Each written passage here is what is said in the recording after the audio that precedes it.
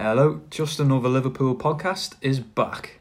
We've had our Christmas break, gorged ourselves on food and drink, football of course, spent time with the family and the rest of the time witnessing Liverpool become world champions and also embarrassing second place Leicester 4-0.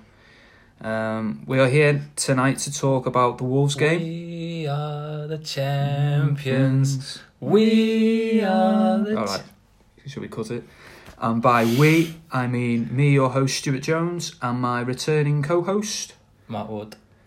It's been a while, hasn't it? It has been a while. You can tell it's been a while because you fucked up on that first introduction and we had to re-record it. Like I said, I was happy to carry on. Easily recoverable, that was. Only 6 seconds gone. We can't believe we didn't do a podcast for the Flamengo game. It's pretty shocking, isn't it? After becoming world champions. One of the biggest games in the club's history. What's the excuse?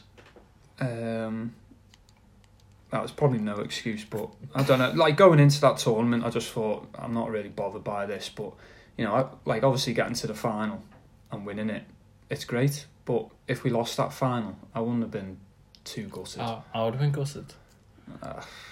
I was sweating in the second half. Don't get me wrong, I was gripped and everything, going into extra time and all that. But it was one of them. If we got beaten that game, you just obviously move on. Let's get back into the league. It's all about the gold badge, isn't it? Oh yeah. One game only. Yeah. But no, it's one of them, isn't it? It's a trophy that we haven't won before, so that's that's up on the mantle now. Some would say it deserved its own podcast. Well, critics might say, we can't live in the past, Matty. We've got to move forward, like Liverpool have just done against Wolves. Nice segue. Yeah. Do you want to kick off with what you witnessed there? Well, I mean, have you mentioned? I wasn't really listening that intently to your intro, but we've obviously just finished watching the game, so that's nice. Yeah, no worries. So this is like quite a raw reaction to the game, I suppose. I don't know if it's worth just talking about the lineups to begin with, because I think that is probably a bit of a talking point, more so from Wolves, who I think rested a couple of their key players, Jimenez and Traore. I think straight away that was a boost for us. Mm-hmm. And I think a bit of a acknowledgement from them that it was a bit of a free hit tonight. I certainly felt, but by the end of it, it was a real... It was just about getting across the line, wasn't it? Just taking another one off on this kind of second half of the season that we're going to get into. After the first, I thought we played pretty well in the first half. They were content to sit back and soak up pressure. But second half, they give us a really difficult game, and especially when they brought on the substitutes and Traore and the threat that he started to pose, and we were most definitely conscious of him causing us some problems. So I think, like I say, it's just another one to tick off, really. Put it to one side. It wasn't the greatest of performances, coming off the back of probably one of our best performances this season against Leicester. Mm-hmm. It was just about getting the job done in that second half and managing it. Yeah, I think it's one of them games, isn't it? Like beginning of the season, when you see the fixtures and you look at Wolves on paper and you think that is always going to give you a tough game. They're not going to give you an easy ride. But then going into the game, like on the drive over here, and you hear the lineups, and you see ours basically full strength team, and you see Wolves where, like you said, a few key players out. You think, we could really have. There was a couple of things that play. Before we even touch upon VAR, there were a couple of things that played into our hands in that game, being that we had an extra day to recover. Although we have done a lot of travelling as well with the World Club Cup, so you've got to factor in that. But they had a day less to prepare, and the changes that they made, they obviously weren't quite at full strength. So those factors did play into our.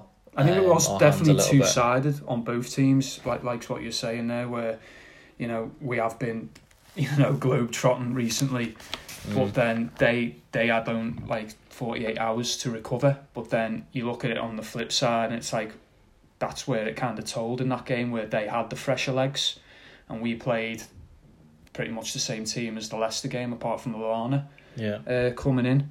So I think that did play a part. That really helped them in the second half, being that bit more fresher. And just like watching it, obviously, as the game went on at 1-0, I think I said early on in the second half, I said we need to get a second goal, a third goal here. Yeah. And then it kind of kills that game for Nuno, for the manager, to kind of go, I don't need to bring on the big boys. But as that game went on, there was still a chance of them exactly. There's something. that little bit of hope, glint of hope, where we could actually get a draw, possibly a win out of this. He brought on the big boys, and it did make a difference. Like that Traore, that's the first time I've like seen him live, apart from like highlights and all that. And wow, what an impact he made when he came on. On that right side, our left side with Robertson. Robertson just sat back. We were like doubling up on him as well.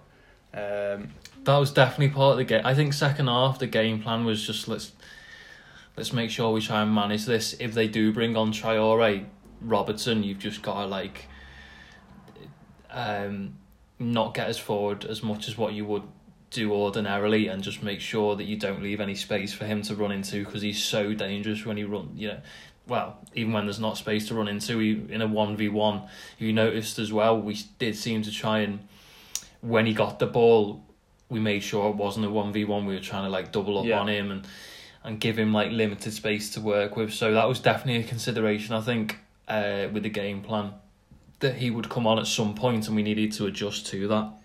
Yeah, really. I think, like, especially the second half, with playing on Boxing Day with pretty much the same team, we did, especially with the back four, with Trent, our main outlet this season, he definitely did sit more, and that did impact on the way we played in the second half, where everything in the end it was having to go through the middle, and a lot of things weren't paying off. First half, I thought that we were really, we wanted to use Trent as much as possible. They brought up the figures in terms of like touches. I think he was at the top, because we were obviously just feeding him the ball again and again and again, and he was getting in some good deliveries into the box, wasn't he? Yeah. I think I think Mane and Salah both had kind of chances where he whipped it into the box, and he was getting a fair bit of joy there, but that didn't seem to happen as much second half, because I think in the first half they were happy to just sit in with the five at the back, soak up the pressure, and then try and break on us. I do think. Whereas second half it kind of flipped. We retreated a little bit, and they pushed right up the pitch, and it didn't give Trent that space. I think it did. Like both managers, when we seen the lineup, I think like both managers had in their mind, like Klopp must have seen Wolves lineup and thought, right, let's go in at them the first half an hour. Let's kill this game, and I think that was the intention. And same with Nuno. I think he was thinking, right, let's just soak up the pressure. Let's just try and keep it to 0-0. We're still in it, maybe 1-0. See how it goes. I really do think both managers were expecting Liverpool to really win that handsomely, and I think that was the intention, to kind of like blow them away in the first half hour, and then make the substitutions. Maybe bring on one of the young lads in the second half to just try and rest the team, but obviously didn't play. So I think I said it to you, didn't I? Like before the game, or just at the start of the game, we definitely need to be in front, or like be comfortable in the game before they make the subs, because their game plan would have been, right, if we can keep it level, or even within a goal, but if it was level and we were chasing it, and then they made the subs, that would have really caused us a lot of problems, I imagine, because we would have been pushed forward, and then Traore would have been even more dangerous going into a lot more space. So I think that was their game plan, just hold out as long as they possibly could, sit deep. But we managed to break it down anyway eventually, even though apparently, well, to begin with, the goal wasn't given, was it? Let's move on to the two big decisions really of the game. Let's talk about VAR again. Yeah. So talk about the Mane goal then. Like, we've got to mention this. The referee was Anthony Taylor, where he is a mank, and if he can give a decision where it's against Liverpool, he will. So yeah, ball. What a great ball from Verge into Lallana, onto his shoulder. Yeah. Great like chest off to Sadio Mane to lovely sublime finish there. Yeah. And the first replay of it, even before the whole VAR with the whole thing, getting it really slowed down before all that got involved. That first replay, it was obvious it was shoulder. Yeah. Do you know what I think though? Like, how long did that take as well? It was like 3 or 4 minutes. Yeah. Well, I think it was more. First of all, we were saying about the long balls as well, which I was saying to you in the game. We've definitely added that dimension. Yeah. The ball from back to front, especially from Van Dijk. That wasn't a part of our game, was it, last season? Nah, not at all. I think teams would obviously, the whole thing with like... We needed to come up with ways to like break teams down, and I think the long ball is working for it. It's not just the ball though, it's the players who are making the movements and controlling it. A lot of the time it's Mane who's controlling it, but that occasion it was Lallana making the run across. Yeah. Used his shoulder, Mane swept it in, nice finish. But thinking about it now, what was weird about that is because he instantly blew up for a handball there, so he must have been certain. Oh, he couldn't wait to blow? He must have been certain that he thought it was handball. Yeah. Oh, definitely. Which in real time, that was not at all. That to me, that wasn't obvious. So it was strange that he blew for it. Then you could tell within a couple of replays, like you say, no way handball, definitely shoulder, definite goal. The time then was apparently drawn out because they needed to work out whether he blew his whistle when the ball was still in play, and if the ball was still in play, then they couldn't give it apparently, which is a bit crazy. Well, how controversial would have that been? Because this is the whole thing. The referees now, they're meant to linesmen are meant to let the play go. Yeah, that should have been in the back of his mind. That's what I mean. That's what I mean. If it wasn't absolutely clear cut, then don't whistle for it. But I suppose you could say his argument would be I did whistle after it was in the net, but whether he intentionally did it after the play had developed and the ball had gone in, I don't know. But it was like an instant no goal. But then watching it in real time, I thought that there's a real good chance that's a legit goal, and there's nothing wrong with that. So I don't know. He must have been certain that he'd seen a handball, but that's the perfect reason why VAR had to be brought in. So we'll counter that with in that circumstance. Goal. That's clear cut. Is it handball? No. Right, goal. Yeah. End of story. VAR, great, thumbs up, and then now it's the thumbs down. We are Liverpool fans, believe us, but that Wolves goal should have stood, shouldn't it? Without the Liverpool glasses, hat, coat, scarf, everything on, it's a goal. Like what you said. It's just like there's been so many incidents over this week. Is it weekend? I don't know what day it is, but in so many of the games in the last couple of days, there's been so many instances where you look at it and you think, should that morally be offside? The Pukki one's the best example for me in the Norwich game, where he starts whereas the ball's played, he's actually behind the defender, but because he's just leaning slightly forward with the upper part of his body, it's deemed offside. And I just think, again, I was saying to you, I just think they need to change the rules now with VAR to accommodate that technology, because when you're getting into the fine details of stopping it when the ball is apparently connected or left someone's foot, and there's so many minute fractions involved, drawing these two lines across the end of the last part of the player's body and then drawing another line across, it just doesn't sit right, does it? And the whole the emotion of the game as well. Again, looking at it away from our bias, if you like, that for them, right on half time, goal at the cop end. You know, Neto goes ahead and celebrates. You know, in his mind, great goal, blah blah blah, and then that's taken away from them. It's like psychologically, has such a massive influence on the game, and for a decision to be that I was actually of the opinion earlier in the season offside, but I now actually think, given more examples of what we're seeing, I just think they need to change the rule or the way they interpret offsides with VAR. I'm not quite sure how they do that, but it needs to be checked, because it's sucking the life out of the game, out of the emotion and the celebrations, and having too much of an impact on the psychological aspect as a of the rule game. now, when you look at it and they do bring up these graphics with the lines and that, like, by the rule they are offside, because you know they are bringing the lines up so you can see like what is offside, whether it's a finger or, you know, a shoulder, whatever it is. But I'm in agreement with you here. They need to change it so it's not so black and white like it is now. There's got to be more to, you know, more profitable for the forward, so we are seeing goals where, you know, because when you see that on the replay and, you know, going by the old, like, where it was, you know, the linesman, the old rules, and like you look at it and you kind of go, you can see why he didn't give that offside, onside, blah de blah. That's what it's got to go back to.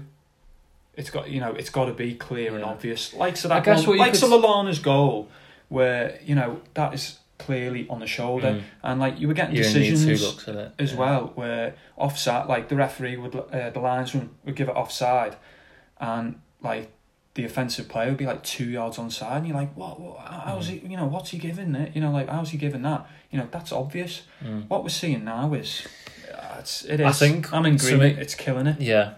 What it show, if you look at it in another way, I think VAR has shown how flawed some of the rules are, because the handball one as well, that you can't, any brush of the arm in a lead up to a goal means that the goal shouldn't stand, and we've seen examples of that as well where that's played out and there's just no way that it's preventable, and the rules need changing. The way that I think the time that it takes as well in certain instances needs reducing, which I guess we always knew would kind of be the case to a degree. It wasn't going to be perfect at first, but the rules need like changing to accommodate it, and they just need to.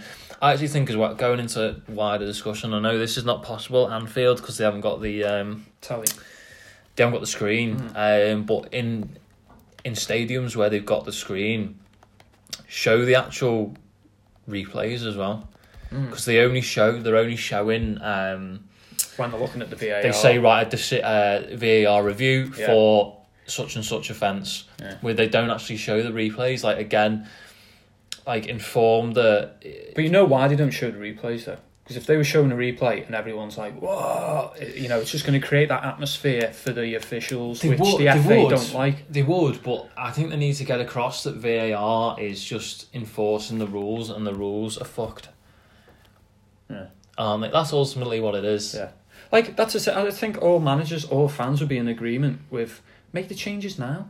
Don't wait until like next season. You know, start doing the changes now. Yeah, I think the Premier League, they did review it at one stage, didn't they? But the Premier League are very like stubborn about, like, this is the way that we're going to do it. Things like not going off to the monitors on the side, they very much said that's not happening. So they're very stubborn in the way that they want to implement the technology. Is that not like the referee association? Is that actually up to the Premier League? It's like the Premier League's interpretation of how they want to use VAR, isn't it? Oh, right. Okay. So obviously it'll be reviewed, it'll be tweaked. They'll look what went well, what didn't go well, and they will change things, but they won't want to do it like midway through a season. They'll probably wait until the end of the season to do anything. So just to complicate matters more, like they just won't bother fucking, you know, improving it now, basically, because that's the thing. That's what we're talking about. It needs improving, but they're not going to do that. Yeah, I mean, and it's you know, it had a huge impact on this game. I'm sure if it went 1-1 and we went in at half time 1-1, would you have backed against us to go and win the second half, you wouldn't have done, because the game, the dynamic of the game would have been different. Well, saying that, going in, it doesn't half give it gives ammunition to all, like I was saying as well about rival fans who are that's what it'll be. VAR's won the league and all that. But saying that, you think Wolves going in at half time, 1-0 down still.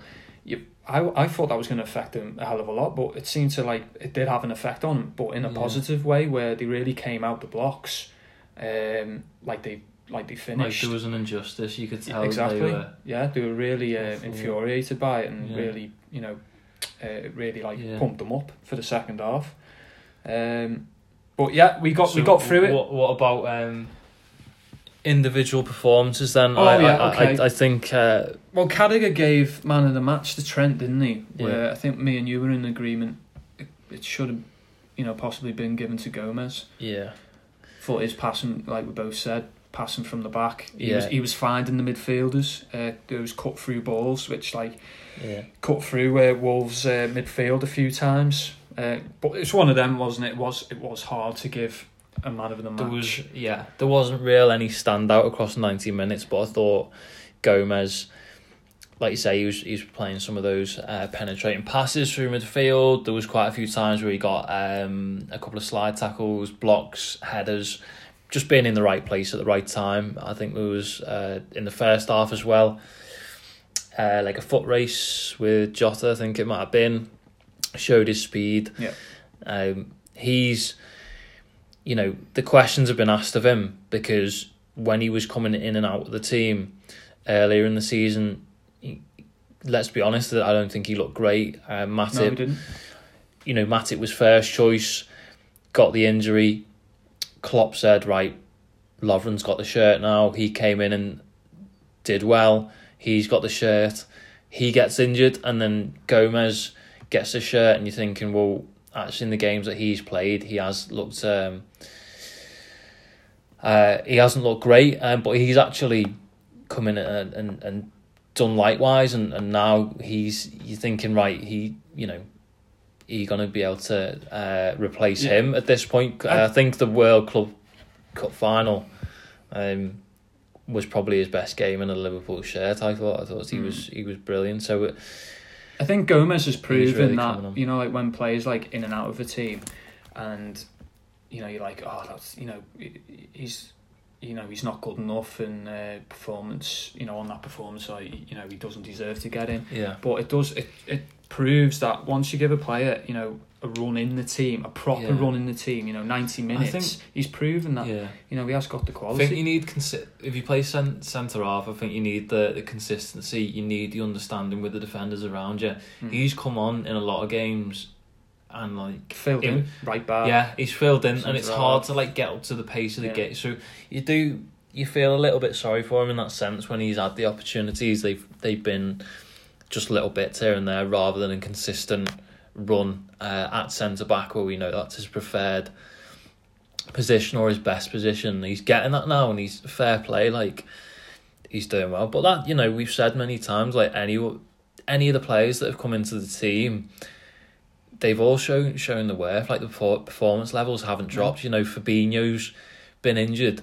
Henderson's coming at the number 6, and you'd barely notice. Lallana today. Fabinho's Lallana. I was going to say probably not huge amount of obviously great assist, but apart from that, didn't get on the ball loads. But his work put an absolute huge shift in, closing down, making blocks. It's everyone who's coming in, it's absolutely faultless, and that's again one of the strengths of the squad that we've got. It's just I think the whole team, anyone who comes in is really doing a job. The players like Lallana and who are on the periphery, they've bought into the ethic of we're looking like we could win this title here, so let's not fudge it up. If I get an opportunity, even if it's 30 minutes here, 20 minutes there, I'm going to give it my all, because I want to win his medal. And that's what I think. That's what the Klopp's that's another. You tip your hat to Klopp. That's another thing that he's done at the club. He's created that atmosphere of there doesn't seem to be anyone there who does like sulk that they're not involved. Like when they get the opportunity to play, they give their all and they put in good performances. Like, there just seems to be like a great kind of spirit in the squad. It doesn't really matter who comes in or who comes out, really. So with that 1-0 win then, that has put us 13 points clear of our closest rivals, Leicester. If we won the league, Stu. Oh, you're asking me this again. It's the biggest question. I know, like, I know you don't want to commit. I know. But it's like no Liverpool fan wants to commit to saying it. But we've been doing this for a little while now, and I think we've started this in the right season, haven't we? Yeah. Jumping on the bandwagon. Yeah.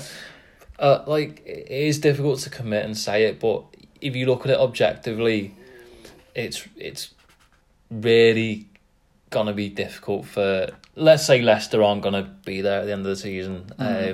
It's really gonna be difficult for Man City to accumulate the number of points. So yeah, I put a bit of research and mathematics into today's podcast, and I was giving you some info before about the wins required, the absolute maximum wins required from Liverpool in order to win the title in the second half of the season. So after that win tonight, we now need an absolute maximum of 14 wins from 19 games for us to win the title. Yeah. Because Man City, if they win every single game from now to the end of the season, can only accumulate 95 points. 14 wins out of 19 would therefore give us, I think, 96 and give us the title. So that's 5 games there, isn't it? On the assumption that Man City will drop points here and there, even if they have a superb second half of the season and they, I don't know, say they win 16 and draw 3, that then again reduces the amount of games that we need to win. We probably only need to win out of the 19, say like 12, 13 games.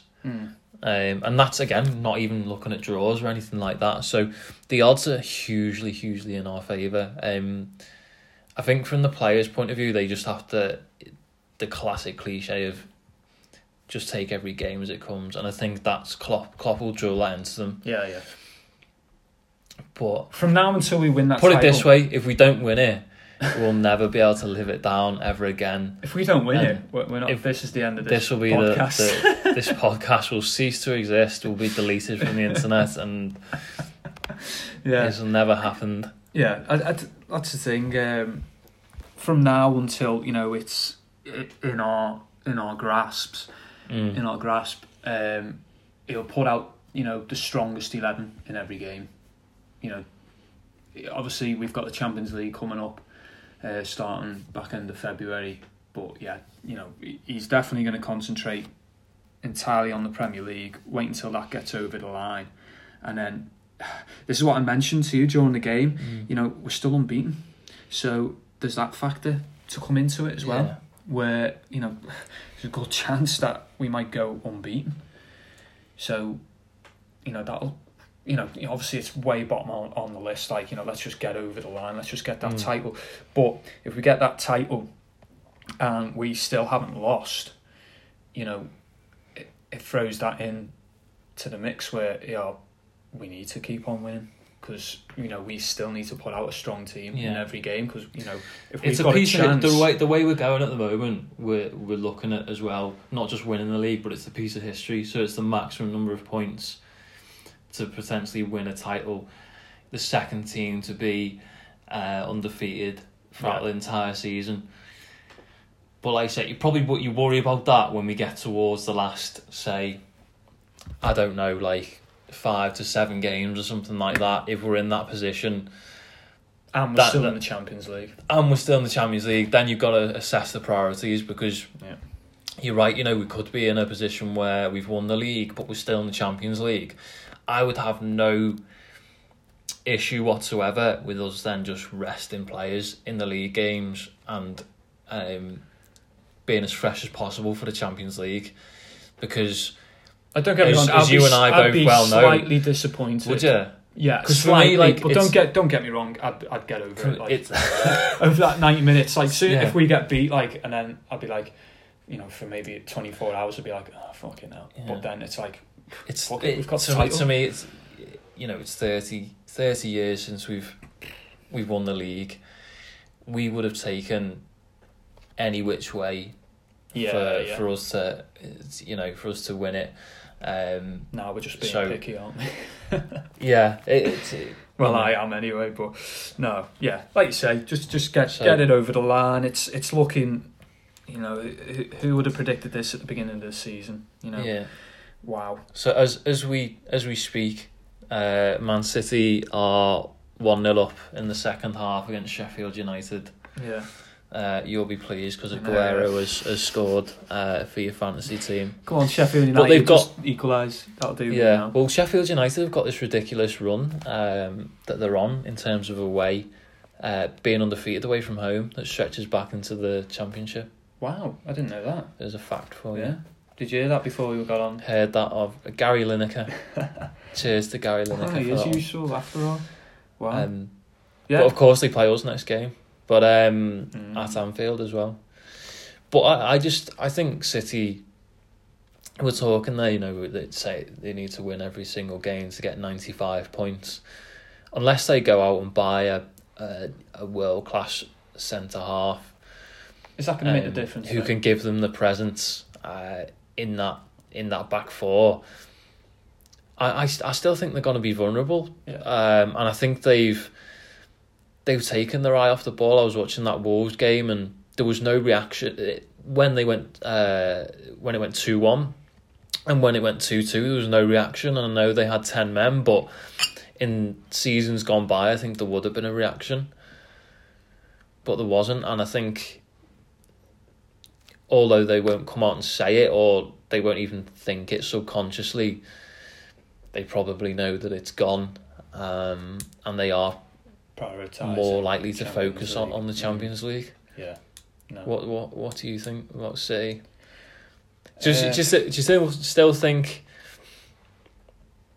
Are we ruling Leicester out still? I mean, I've tried to do it multiple times. Like before this, before like the Christmas period, I was like still fearing Man City. Like I didn't have much, belief in Leicester to really challenge us. They are gonna be there or thereabouts, in the top four, but never to challenge us. But now that Man City have, obviously that defeat against Wolves, and now the gap that's opened,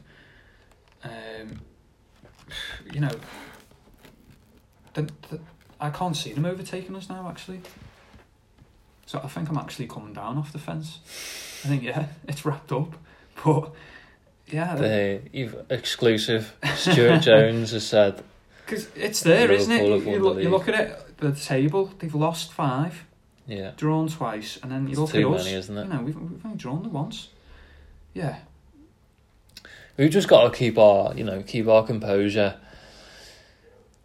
game by game. And I'm sure they won't. Everything that we've learned so far about this team says that they're not gonna collapse. But I don't know, even if we had say a couple of defeats on the spin, I still think there would be the reaction there, and I think the crowd as well, because we're so desperate for that league title. I think the crowd would get even more behind the team. And you don't think that doubt? I don't think that doubt would get into the crowd, and they'll be I think after every touch. Fuck up. Yeah, shitting themselves. Fucking Verge tried to fuck up today, didn't he? Christ. Yeah. No, I think it would have the opposite effect. I think the crowd would then even get behind the team even more and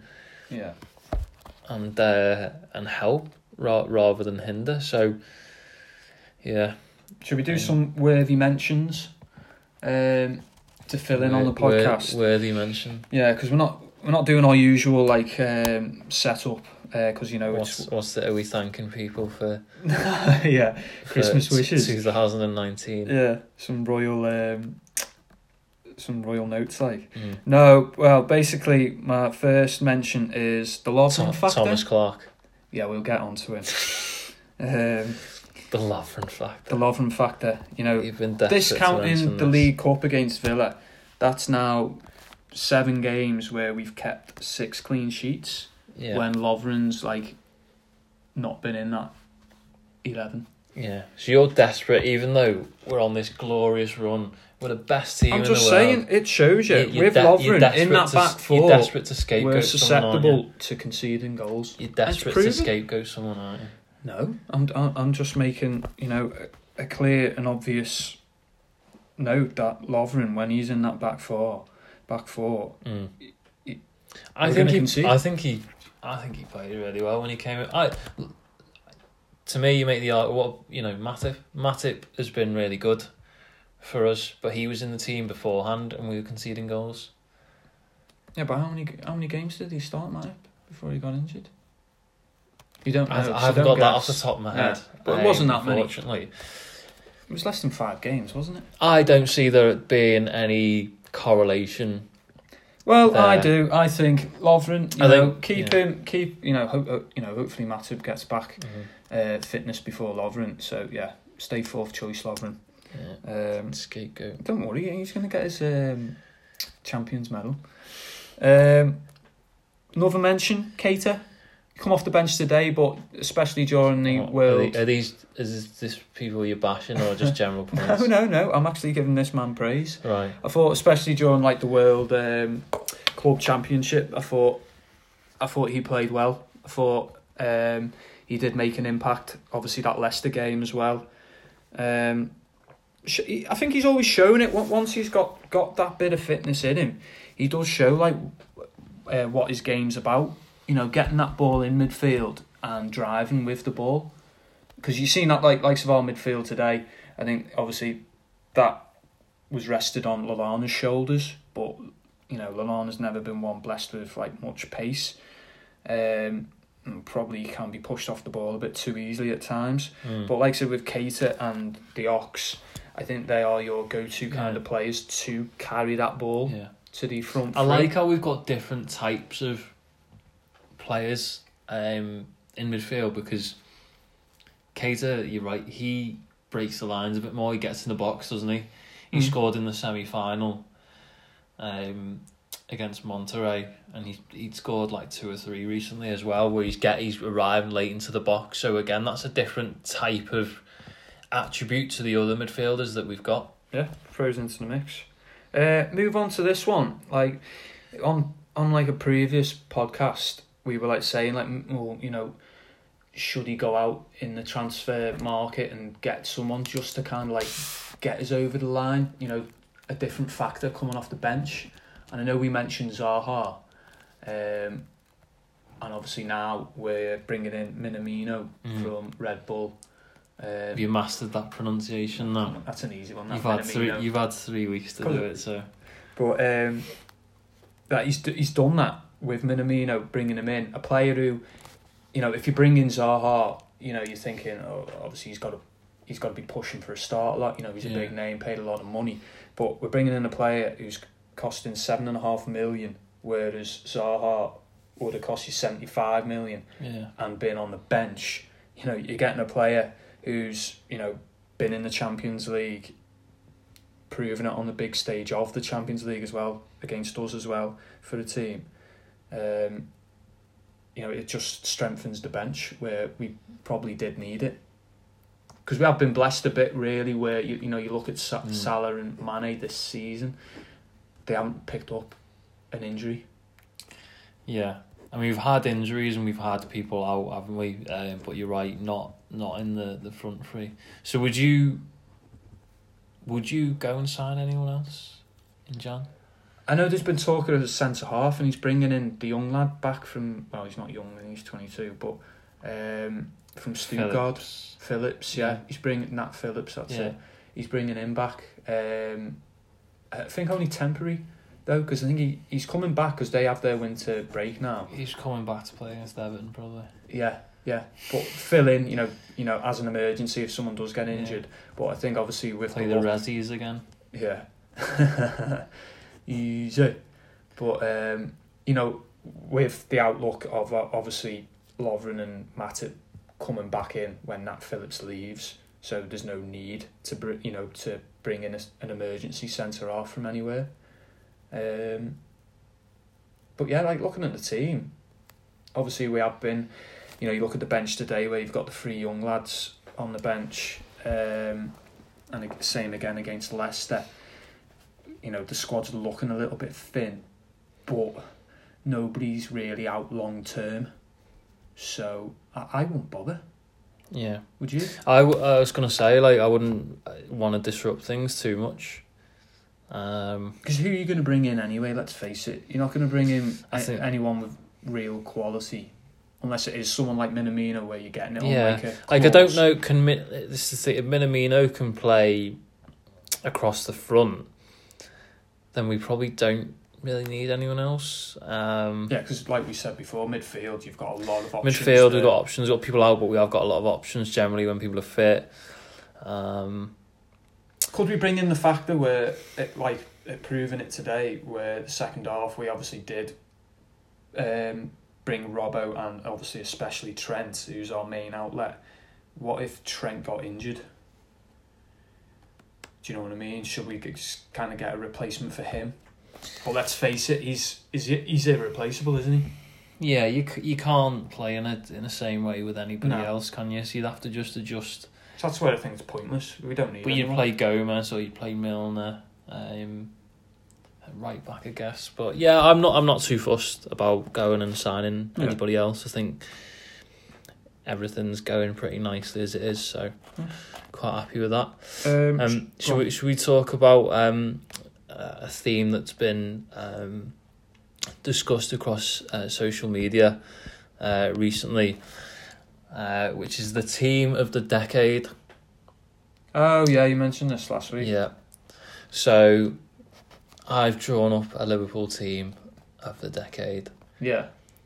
It'd be good to get your thoughts. Yeah, go on then. Pick it up. So, Alisson in goal, and I think large majority of this team have in mind the recent success that we've had, and I think that's only right because this is the best team that we've had in a long while. I'll just jump in there. So, say if we didn't win that Champions League, would this team be different, or do you? Well, that's a hypothetical question. So, Alisson in goal, Trent at right back, Robertson at left back, Van Dijk and Skrtel at centre back. That's the one questionable one. That one. Skrtel. Yeah. So I'll go through the team and then we can discuss. Yeah. Midfield holding, I'd have Stevie Gerrard. To the right, Henderson. To the left, Coutinho. Yeah. And then front three of Mane on the left, Salah on the right, and Luis Suarez up front. Yeah. So I'd agree. The questionable one, I guess, was the other centre half of Van Dijk. The reason I picked Skrtel was that I do feel like he did have some good seasons for Liverpool. If we remember the start of the decade under Hodgson and then Kenny Dalglish, and even into the Rodgers as well. I think Skrtel did have some very solid seasons for us. Key moments, didn't he? In the year that we finished second under Rodgers, he was one of the best defenders in the league, scored quite a few important goals for us. That should be mentioned, that, because there were sniffs of Man City. Yeah, but there was at the time, yeah. It's easy to forget. I think he lost his way a little bit towards the end of Rodgers and the start of Klopp, but before that, I always felt he was a solid performer for us. He was, good in the air, threat in the opposition penalty area, and I just looked at the options available, and he was probably the one over a longer period of time who had more consistency. You could look at if you look at someone like Matip now, for me, he's come in and done really well over probably the last season, no more than that. Yeah. Lovren's had his inconsistencies. Yeah. He's had a lot of injuries. Lovren since he's been. Jamie Carragher was obviously around until 2013, but that was at the latter part of his career and was being phased out. Fuck it, give it to him. So he's still better than Skrtel. Carragher. Yeah, come on, let's just give it to JC. Unfortunately, I've already set this in stone. So you'd go Carragher instead of Skrtel? Yeah, because like Skrtel's just like, you know, a really hard one to pick. You're only picking him because there's not a lot, you know, not a lot to pick from. Because like he was always one where I can always remember it, like where the ball get played, it's going towards like the byline, and he's, you know, the attacker's got you know, running to the ball, and you see Skrtel and he just like just, you know, just what about his goal against Matt? Don't jump in. And he'd always just jump in, and it was like an easy yellow card. His and goal again. The rest of the game, you're thinking. What about his volley against Man City? Yeah, it was a good goal. Superb. I just think over a period of time he showed consistency, and more so than any other candidates. But like Daniel Agger was another one as well. But he's like Lovren money, a lot of injury prone. Did have quality Agger, but yeah. You just and then we've had the likes of Mamadou Sakho as well, who to me was pretty awful, but a lot of people rated him for some bizarre reason. Did you rate Sakho? He was one of them, you know, like where you could see that he wore his heart on his sleeve, which always, you know, looks good for a fan. But yeah, quality wise, you never knew quite what he was gonna. Yeah, he'd make a brilliant tackle, but then he'd do something absolutely ridiculous as well. Like Skrtel. Not as much as but Skrtel. No, like what you were saying about Palace now, since Sakho's left Liverpool. Well, he did look good. He did look good for Palace when he first signed, but obviously this season I think he got an injury or something, but he can't get back in that team now. But no, like you were saying with Skrtel, you know, going on from 2010 onwards until he left. Yeah, the first period he did look good because, you know, he had Hodgson, awful football, you know, Dalglish, you know, quite a bit of counter. We were a bit up in the air with Dalglish. Also scored in the League Cup final. Are you just going to name his goals? I'm just thinking back to he scored important goals. He scored in the League Cup final as well in 2012. And Vladimir Smica has scored in the Champions League final, but he was no good, was he? I'm just... Well, that's one goal I'm giving you. You know, he scored a number of goals. My point is, as we became more of a footballing team, you know, where you're expecting your back four to play from the back, you know, it came to the front that, yeah, he's a shit footballer. I think that's a bit harsh. He wasn't known for his footballing skills, was he? He was the man, you know, like, you know, last-ditch defending, you know, every part of his body to try and block and all that. Yeah. Like, but, you know, comparing him to Carragher, you've got to give it to Carragher. There's no comparison if you're talking about Skrtel peak and Carragher peak. There isn't, but, you know, Jamie Carragher was probably at his best between, like, 2004 and, say, 2008, 2009. After that, you know, his pace really went, and, you know, like I say, he's been that start of the decade, he's been phased out of the team, more often than not. So I just felt, you know, for the number of games the Skrtel played over that period. I just find it really hard to give it to Skrtel. I never liked him. You've got a vendetta against certain players, though, haven't you? Should we move on? That's the team, anyway. Team of the decade. Matty's team. So, another thing that we've mentioned on a previous podcast is the top four. Like, pretty early on, we said, yeah, like, the top four as it is going to be how it finishes. Are you still sticking with that? Or I'm probably... You know, with the Mourinho factor, wobbling a little bit on Chelsea, because they just seem awful at home. They've lost. So at home now, they've lost to Bournemouth. They've lost to Southampton. They've lost to somebody else really shit as well, haven't they? At home, West Ham. Fucking hell! Oh yeah. So it doesn't look like they went on a great run, didn't they? But it doesn't. it looks like they've got their faults as well. Let's look at it. Like, you look at Chelsea from 4th, then you've got United, Tottenham. You got to say Wolves. Possibly Sheffield United, but no, I can't count them. So, looking at them 4 teams, who's the most consistent? Because for me, Chelsea are not going to be consistent enough from now to the end of the season. It's still, I'd still go for Chelsea over the others at this moment in time. Do you not think Mourinho might get... Because that's the thing, like they are conceding goals still. Yeah. But do you think maybe bringing in 1 or 2 players in January, well, if Levy allows it, but don't you think he might shore up the back a bit more, get that consistency? Because you look at Tottenham again against Norwich. When you look at that team sheet, you go, "Fucking hell, they've got some quality players there. They've got good footballing players." United. I still think a lot of these teams are inconsistent. United have done pretty well lately, but then they lost to Watford.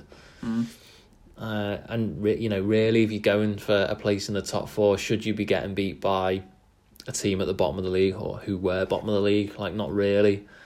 I think Wolves, I still think about. I don't think Wolves will break into the top 4, but they've probably got a good chance of pushing for 5th. I just think Wolves are because they are consistent. Just a really good team, and that they're set up in the system. They've always had a similar sort of system that they play in. If you remember at the start of the season, they got a lot of draws, and that might cost them ultimately. Yeah. So they're playing catch up on wins, but I mean, they've beaten Man City twice this season, so that it goes to show that they, on the day, they're a really good team. And looking at the other I'd still say Chelsea though. Chelsea. What about you? I'm going to stick my neck out and maybe go for Tottenham. Just because of the players what they've got. Controversial, Stu. And then looking at the other end, the relegation fight. Norwich, are they definitely down? Yeah, I think so. Watford, I can see Watford getting out of it, after our game, when they played well against us. Beat them, they played well. Just beat them. They haven't lost. They've got 7 points. Yeah, they beat the last 3 games. Beat United. Beat United 2-0. Beat Villa 3-0. And they got a point against Sheffield United away. So I can see him getting out of it. The one who's going to take the place then? Villa, I think Norwich Villa, and I can actually see Bournemouth. I can see Bournemouth struggling. What's happened at Bournemouth? I know that Aki's out, but they, I think I heard one of the pundits say, I think coming into November they were 7th, and now it's coming out of December. They are where they are now, where they're 2 points off the relegation. Yeah. Very odd one, that, Bournemouth. Do you want to talk about the managerial changes? Ancelotti in at Everton. He's definitely going to make an impact isn't he? Big name manager. He is, yeah. It's nice to give the Evertonians, something to cheer about. Yeah. It's been pretty horrible for them. Seeing Liverpool running away with it. But is that enough? It's enough airtime for them. West Ham getting shut Pellegrini. They had to go, didn't they? Is it going to be Moyes or is it going to be big fat Sam? They're fucked either way, aren't they? To me, all the teams at the bottom there at the moment, they've got far too much quality to be involved in that. Who are you talking? West Ham, Bournemouth. Yeah, West Ham. Well, that's the thing. West Ham, they spent a lot of money in the summer, and it hasn't, for what? Yeah. Who else? Arteta, Arsenal. Just I watched parts of that game. They were unlucky, Arsenal, but it's what's their season now anyway to try and break in into the top 10. They're 7 points off the top 4. Yeah. I think they'll end up mid-table, but 8 to 10. Yeah. They just have to. I just think they're quite an. just think they're quite an average. Yeah, you just team. I'm like seeing their lineups now, and there's a lot of kids. There's a lot of young players, yeah. So yeah, they haven't got much hope. Obviously, it's written off anyway this season. Yeah. Right, I think all bases covered. Yeah, probably just give a bit of a shout for our new Twitter profile. Yeah, can't forget that. Take it away, Matt. So the handle is just another Live1, I believe. Which I would change if I could, but I don't think I have the option. But if you search for just another Liverpool podcast, I'm sure it should come up. So yeah, Stu's forced me into setting that up. Get the word out for podcasts and yeah. So yeah, just follow us. Yeah, follow that, and obviously we'll update you when the next podcast is on. The next one is on the 2nd of Jan against Sheffield United at home at Anfield at 8 p.m. So yeah, we're going to try and record our podcast straight after that. Try and get our dear friend Thomas Clark to... he was actually meant to be here tonight, but he had an excuse of a family dinner. Yeah, bottled it. So yeah, before we end, I'll just say this: score predictions. Our Leicester ones were flat, but I got the Wolves one right with a 1-0. So quickly, Matty, your Sheffield United prediction? I'll go to 2-0 to Liverpool. 2-0 to Liverpool. I shall say, I'm going with a clean sheet as well. So you're 2. Sheffield United. Fuck it, I'm going to go 3-0. Pushing the boat out. Right, cool. Right, we shall see you then straight after the Sheffield United game. Bye from me. Yeah, Happy New Year. All the best in 2020. Salutations. Cheers.